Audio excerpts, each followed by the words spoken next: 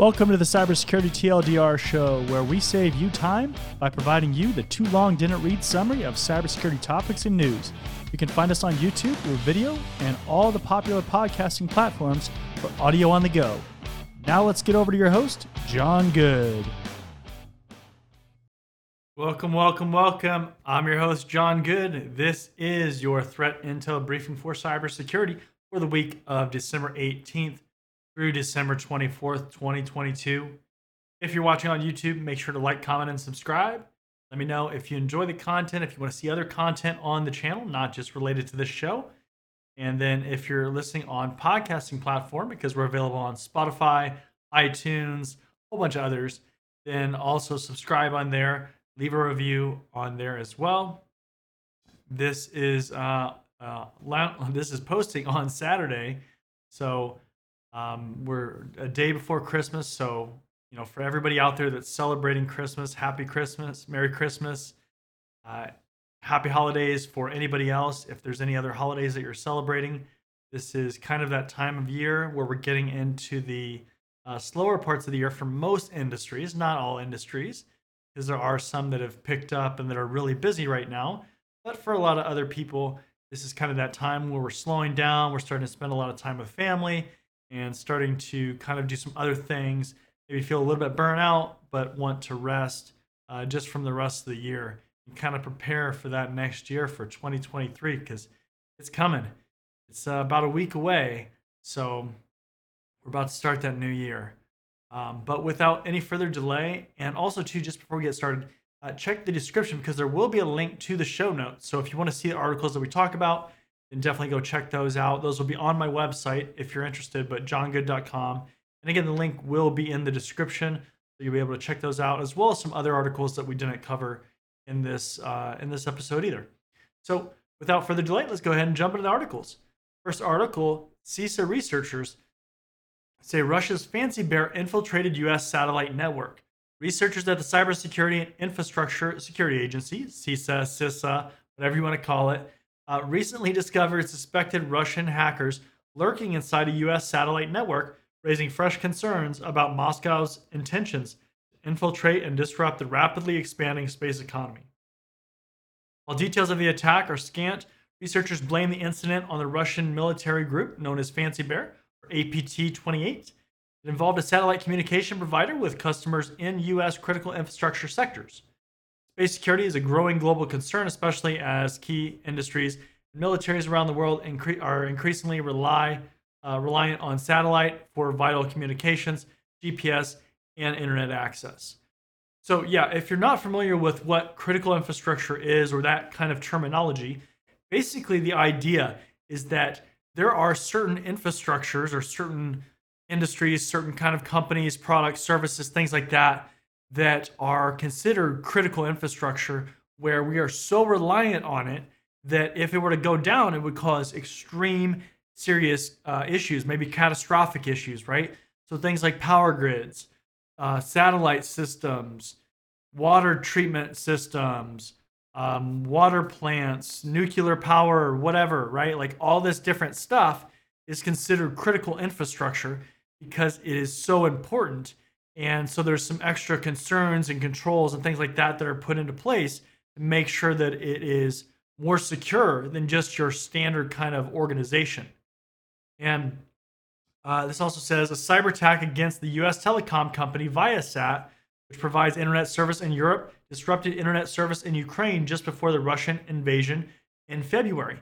And if you've been watching the show for a little bit, then we actually talked about that and how that was a serious issue. We've also talked about examples of places like DEF CON and Black Hat conventions where there are examples of researchers that are showing how they're able to get into some of these satellite systems. So it's, it is a thing. It's not brand new. Gregory Falco, professor at Johns Hopkins University, who focuses on space cybersecurity, described the state of satellite security as the most critical and vulnerable than any other point in history.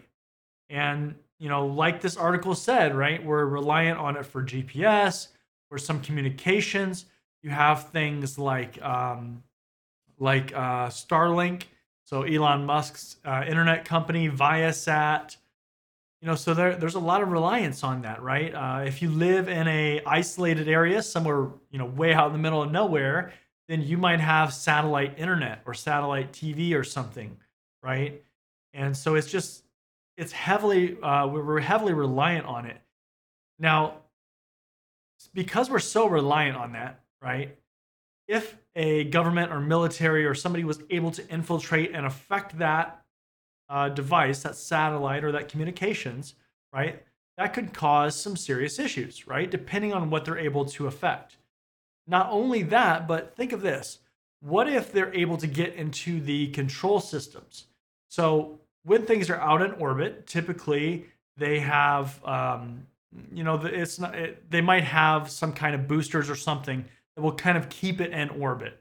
Let's say, and so if somebody is able to get into those kind of systems and affect it, maybe even just a little bit.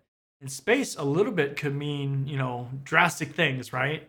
Um, and then cause that to kind of get out of its orbit, out of its path, and then start coming down and crashing into the world, right? Somewhere, some country, United States or Mexico or, some country. That's a serious issue, right? And so if you've ever worked in the critical infrastructure, you know that there are a lot of controls that are put into place. There's a lot of checks, auditing, and concern with those kind of systems. So very interesting. Again, we're seeing a lot of stuff related to satellite communications. And the other thing I'll say too is, think about these systems. In a lot of cases, they're built to last a while, right? So if you put something in space, it's not cost effective to bring that back down typically, or it hasn't been, right? And then repair it down here, on land, right? But typically, if something has to be repaired, then people go up and then they work on it or do whatever they have to do. But it's just very, very interesting because you see a lot of legacy stuff in those kind of systems that are built to last a long time, right? Maybe not today, right? Like if it's a brand new system, it might not be legacy today. Obviously, we hope not. But in 20, 30, 40 years, whatever is implemented on there probably is going to be considered a legacy system and have to be replaced. So there's all kinds of concerns around critical infrastructure kind of things. Next article: Epic Games agrees to pay record-breaking $520 million for privacy violations. Have you heard about this? Epic Games, the developer of popular video game Fortnite, I don't know if you play Fortnite, but pretty popular game, agreed to pay $520 million over allegations the company violated digital privacy protections for children and used so-called dark patterns to trick users into making unintentional purchases, the U.S. Federal Trade Commission, the FTC, announced on Monday. The agency, which oversees antitrust and consumer protection enforcement, said the agreement consisted of two separate record-breaking settlements.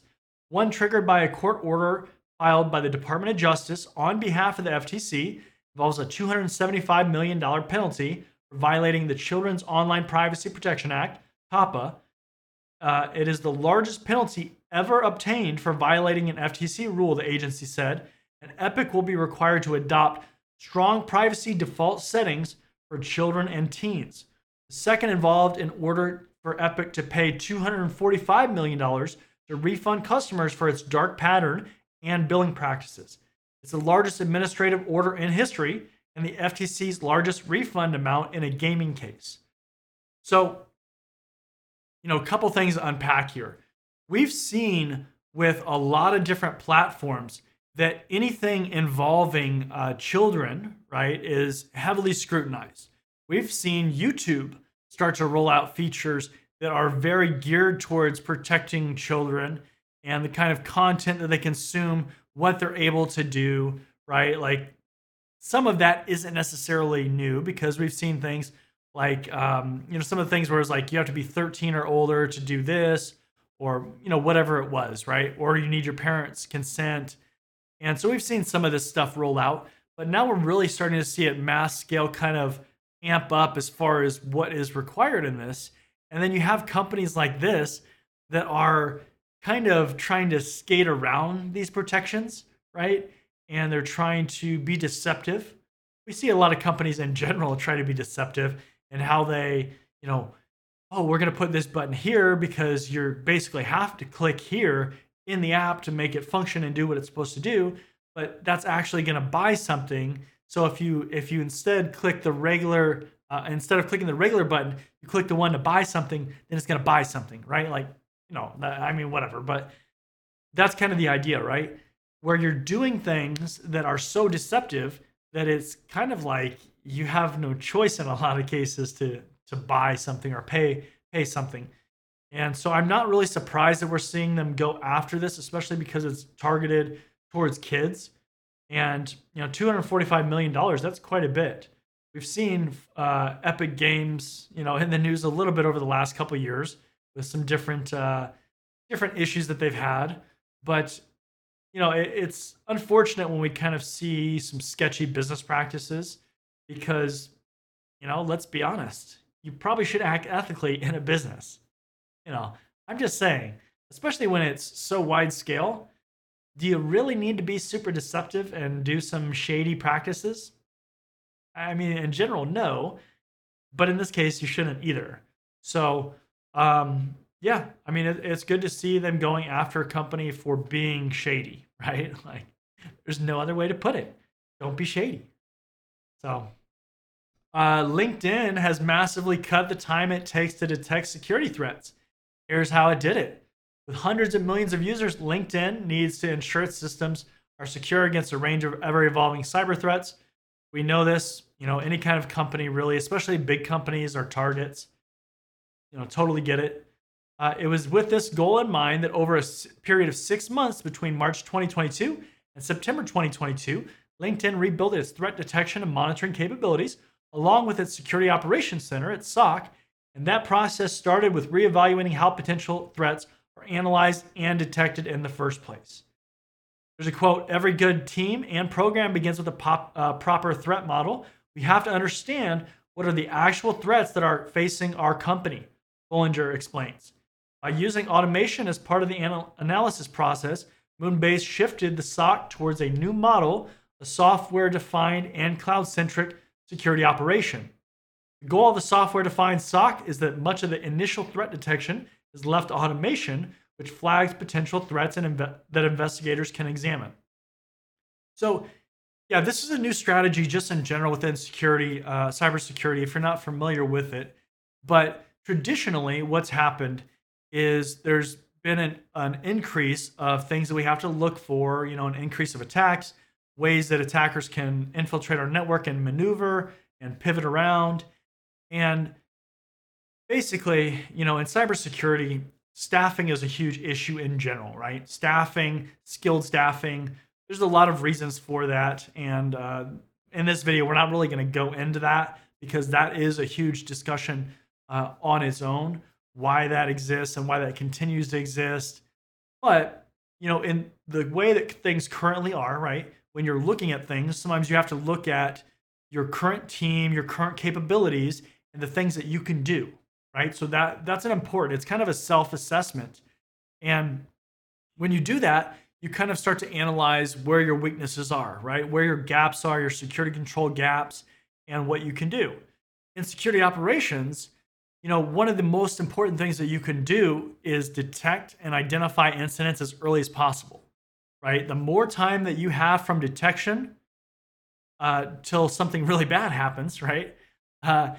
The more time that you have in that period, the more chance that you have at stopping that attack from being successful and preventing bad things to happen on your network, right? So if you can detect it on day 1 instead of day 50, then maybe that attacker did something, but they did a whole lot less than if they were in your network for 50 days or a year or whatever it is, right? So detection time really, really matters for cybersecurity. And honestly, we can't detect it all. There's a lot of false positives. Depending on how things are set up, you might have a lot of tuning in your tools that has to be done. But if you can use automation to really hone that and improve that, then that's huge, right? Because you can use automation to handle things like routine tasks, right? One of the things that you'll notice if you're just getting into cybersecurity or if you've been in cybersecurity for a while is that you have routine tasks. You have things that you constantly do that are just pretty standard, right? There's a few indicators of something happened, or you have to do something, and then you do this step, this step, this step, and this step, right? Like that's where automation really, really excels, is the consistent things, right? Obviously, when there are one-off things or things that are not common, they're not standard, they don't follow a standard path, well, then yeah, you got to investigate, and that's kind of what's happening here. Is that's going to trigger an alarm or alert? Hey, we detected this, but we don't know what it is, or we don't know how to respond. This needs to be investigated, right? Or this was super extensive, and we think this might have happened, but we're not sure. We need this to investigate. So you're going to see that a lot in organizations. Is this shift and this attempt to really try to automate things. We also see this with like infrastructure rollouts.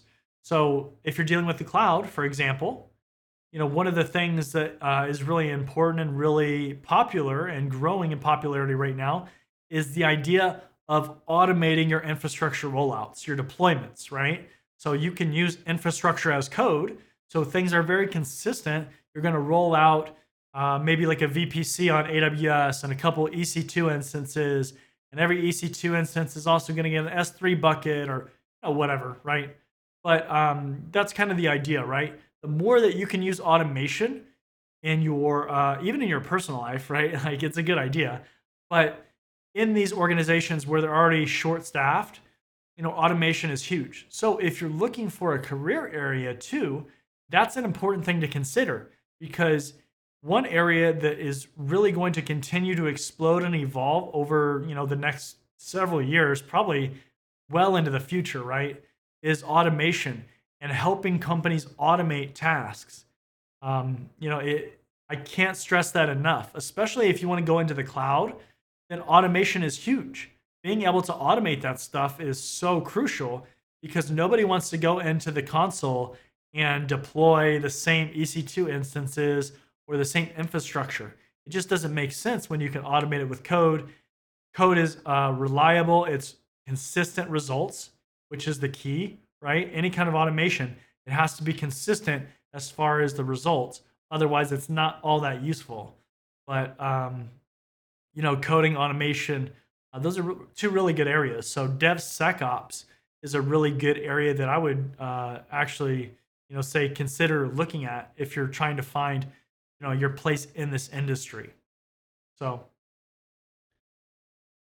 let's see here. Speaking of cloud, McGraw-Hill's S3 buckets exposed 100,000 students grades and personal info. Misconfigured Amazon Web Services S3 buckets belonging to McGraw-Hill exposed more than 100,000 students information, as well as the education publishing giant's own source code and digital keys, according to security researchers.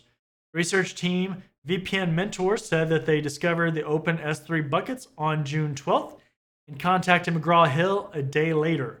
One production bucket contained more than 47 million files and 12 terabytes of data, and a second non-production bucket held more than 69 million files and 10 terabytes of data, we're told. It included students' names, email addresses, performance reports, and grades, as well as teachers' syllabi and course reading materials for U.S. and Canadian students and schools such as Johns Hopkins University, University of California, Los Angeles, UCLA, University of Toronto, and University of Michigan. Misconfigured S3 buckets could have been accessed by anyone with a web browser as far back as 2015, we're told. So, again, cloud, right? Cloud. Cloud is still growing in importance. So if you don't know about cloud, you should probably go get a cloud certification.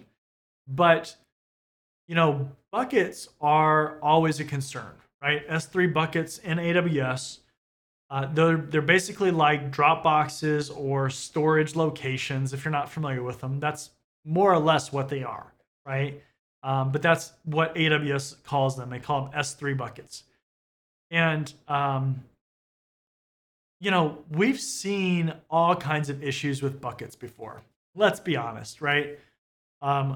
one of the issues with buckets is that you have the ability to make it either a private bucket or a public bucket. Okay. So if it's a private bucket, then that would be like protecting it, right? Preventing access to only specific users or certain circumstances. If it's public, anybody can access it, right? Or at least anybody that can get into that, that can access that location, right?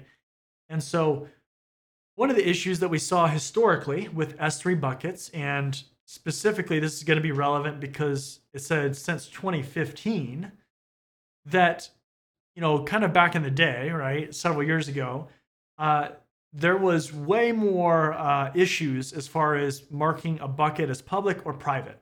Okay. So we saw a ton of buckets that were exposed. They were marked as public, right, available for everybody to access. And you could just go in there like a Dropbox, visit the URL or the location, and you could just see all the data, right? You could access it. Well, AWS has kind of made some configuration changes and things like that. But now, if you were to go configure a bucket, typically, by default, it's going to be set to private, right? It's going to block public access is the actual setting, and so that's a good thing, right? But what about these legacy buckets or these buckets that have been around for a while? In your organization, do you go back and check old buckets and make sure that they're set a specific way? They're set to private if they need to be, right? Depending on the kind of information that you have in there, you need to have it set correctly. Now, another issue, right, is okay, so you deploy a bucket, right? And it's all set up. It's set up as private. So you have it correctly configured. Only, your users in your organization can access it. Cool, right? And then some administrator goes in there and they change it, right? So they change it to public. Well, okay, so how are you detecting that, right? Like, are you getting an alert or some kind of event, auditable event, that says this has been changed to public from private? And then how do you respond to that, right? So are you, when that happens, do you have processes in place where it's going to automatically flip that back to private? Do you have it generate an alert and it does that as well? Do you have it just generate an alert and then an administrator goes and looks at it, or somebody goes and looks at it and sees if that is what it's supposed to be, right? Um, you know, it's pretty easy to do it. If you went in there and you were just looking around in the settings and you just wanted to uncheck it and you had the permissions to do it, make it public, I mean, you could do it, right? So it's, again, there's all these different phases of the life cycle of a bucket, right? So when you're first pushing it out, you're first establishing it, you're creating it. So is that in code, how you're creating it? Are you manually going into the console and you're creating it? Do you have the right settings, right? Is it set correctly? Is it set through code? And then when it's out there, how are you maintaining that status? That's a really important point, because if you're going to be in the cloud, you have to think about some of this stuff, because these are real issues, right? It's not like, oh, this is kind of like a one-off situation, right? Like this happens still. We still see things like buckets that are public. There's secrets that are in buckets that are public. There are GitHub repositories that are public that are supposed to be private. There are secrets in those repos that are supposed to be private, but they're public. Like, there's sensitive information in some of this stuff that's not a secret, but it's other stuff. It's tough, right? Like you really have to pay attention to this stuff and try to put processes in place and policies in place and code and tasks that are going to check this stuff. You have to do it, right? Because if you don't, things are going to change, just like any kind of configuration management policy or a process, right? With a program like that, it's going to check for like new software and changes and all that kind of stuff, and then group policy. And if changes are made, then it will revert it back, or it won't let it happen, right? So I just can't stress it enough. It's really, really important that you do that. So let's see here.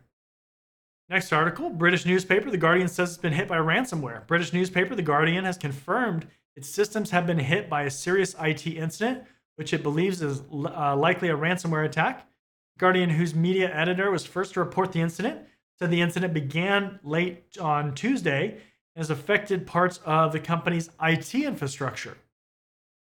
As a result, the publisher and it's experiencing distribution to behind-the-scenes services and employees have been told to work remotely for the rest of the week. However, the company says that online publishing is largely unaffected, adding that it was confident it could still produce Thursday's print newspaper. Further details about the attack remain vague, and it's unclear how the Guardian systems were compromised, whether data was stolen, or whether it received a ransom demand. Ransomware attacks typically exfiltrate the threat, then threaten to publish a victim's personal data unless a ransom demand is paid. We've seen a lot of ransomware attacks. So far, we don't have a ton of information on this, and I'm going to guess that there's going to be more that's going to come out with this. Like a lot of these incidents, over time, things kind of change, and we find out more information, and this is going to be that same kind of situation where we just find out more over time, right? So let's see here. Next article, Okta source code stolen after GitHub repositories hacked. Okta, a leading provider of authentication services and identity access management, IAM solutions, says that its private GitHub repositories were hacked this month. According to a confidential email notification sent by Okta and seen by Bleeping Computer, the security incident involves threat actors stealing Okta's source code.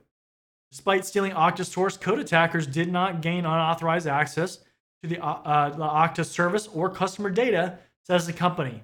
Okta's HIPAA, FedRAMP, or DoD customers remain unaffected, as the company does not rely on the confidentiality of its source code as a means to secure its services. As such, no customer action is needed. So, a lot of companies use Okta. This is really, for a awareness kind of coverage, right? Because it's important to know when services and applications that you're using were hacked, right? Like, it's kind of important. So keep an eye on this. We'll see. I mean, typically with this stuff, again, we find out more information over time. So we're going to find out exactly what the case is here. There have been other situations, other companies that have said one thing, and obviously we found out more information, and that wasn't the case. So we'll see if that happens here. Let's see here. Organizations warned of new attack vector in Amazon Web Services. Attack vector related to AWS Amazon Virtual Private Cloud feature Elastic IP Transfer, which was announced in October 2022. This feature enables a far easier transfer of Elastic IP addresses from one AWS account to another. However, the researchers revealed that it's possible for a threat actor to exploit Elastic IP transfer and compromise an IP address. At this point, they can launch a wide range of attacks, depending on what type of trust and reliance others have in relation to the hijacked IP. These include communicating with network endpoints found behind other external firewalls used by the victim. If there's an allow rule for a specific Elastic IP address that's been transferred, another possible tactic is to conduct malicious activities using Elastic IP addresses, such as command and control servers, for malware campaigns that may go under the radar of defensive tools. And they give a few recommendations for mitigation, applying the principle of least privilege by utilizing AWS service control policies, automated detection and response through the use of Enable Address Transfer API, using AWS Bring Your Own IP, BYOIP feature, and reverse DNS protections. Let's see here. Kaspersky research finds reverse engineering is the most on-demand skill among InfoSec specialists. Have you seen this? According to the results shown by latest statistics from participants passing Kaspersky expert training courses, the most desired IT security professionals skill that IT security professionals wanted to advance in 2022 is the ability to reverse engineer malware. According to the Burning Glass report, the number of new cybersecurity programs is rapidly growing, but demand for cybersecurity professionals is growing faster and outstripping the supply of skilled workers, as companies now pay more attention to their cybersecurity than they did previously. Some of the statistics that it gave: more than 45% of learners were interested in improving reverse engineering skills, and demonstrated by beginners and advanced specialists wanting to enhance their knowledge. There was also demand for YARA rules training, with almost 28% of students enrolled. Additionally, 27% of learners signed up for courses related to incident response, malware analysis, and product security assessment. So, there's a lot of skills that we need skilled people in cybersecurity. So these are definitely popular areas, especially if you're going to be more on the technical side, right? Like, these are definitely going to be security operations center kind of jobs. Typically, incident response is not like NGRC or something. So keep that in mind, depending on kind of where you want to work and what your aptitude is, what you enjoy doing, right? Like, all those kind of things matter, because certain areas are going to click with you more than others. You might not enjoy reverse engineering, right? You may love it. So kind of just see and kind of go from there. So the one last thing that I want to talk about here is LastPass. So I know a lot of you out there probably are using LastPass, or have used LastPass, or have thought about using LastPass. And there has been more information that's come out as far as their breach. So apparently, the hackers that were able to compromise an employee's account a few months ago, it's kind of coming out that they were actually able to get some password vaults and things like that. And if you're not familiar with how LastPass works, basically, you have this master password that encrypts everything in this vault. And inside the vault is like your passwords, notes, things like that you would want to store in there, right? So they are saying that, yeah, the attackers were able to get some of these vaults. And the idea here is that if your master password wasn't super secure, if it was a very easy password to guess, it was a compromised password somewhere else, all of those things are going to make it a lot easier for an attacker to guess and to actually get into your vault and see all your passwords, right? Like, they're going to be able to decrypt that information. LastPass themselves, they don't actually take your master password. So if you get anybody asking what your master password is, saying they're from LastPass or something, is not them. They won't ask you for that. So keep that in mind. But if you do have LastPass, I would highly recommend a couple things, right? Recommend changing your master password for sure, right? Change that. Even if it was secure, I would probably change it. The longer that your password is, the longer it takes to crack passwords.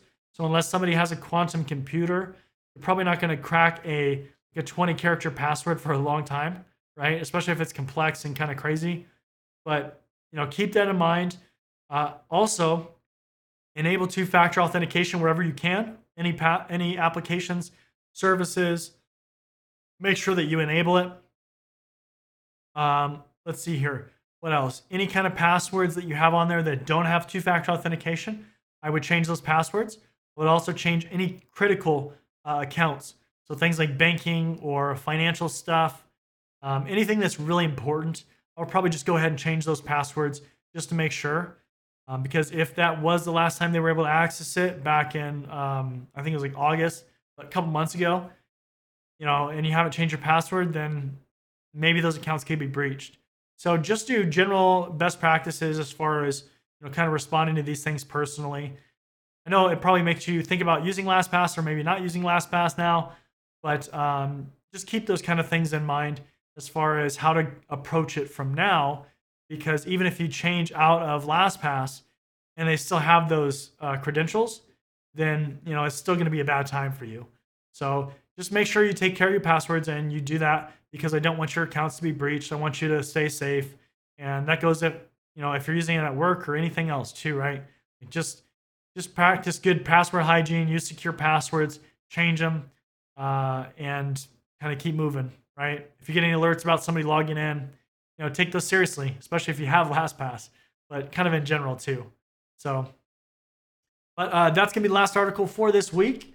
This is your threat intel briefing for December 18th, 2022 through December 24th, 2022. I'm your host, John Good. If you're listening on YouTube, watching on YouTube, make sure to like, comment, and subscribe. Leave a comment. Let me know how you enjoyed the show, if you want to see other kind of content or anything else that you want to see. And then also, if you're listening on podcasting platforms, make sure to subscribe on there, leave a review on there as well. And if you are celebrating Christmas, I want to wish you a Merry Christmas. And for everybody else, Happy Holidays and Happy New Year as well, because we are coming up to the New Year, again, 2023, coming in about a week. So if you haven't made goals for 2023, you really want to start getting on those. But with that, we're going to go ahead and wrap it up for this week, and I will see you next time. See you later.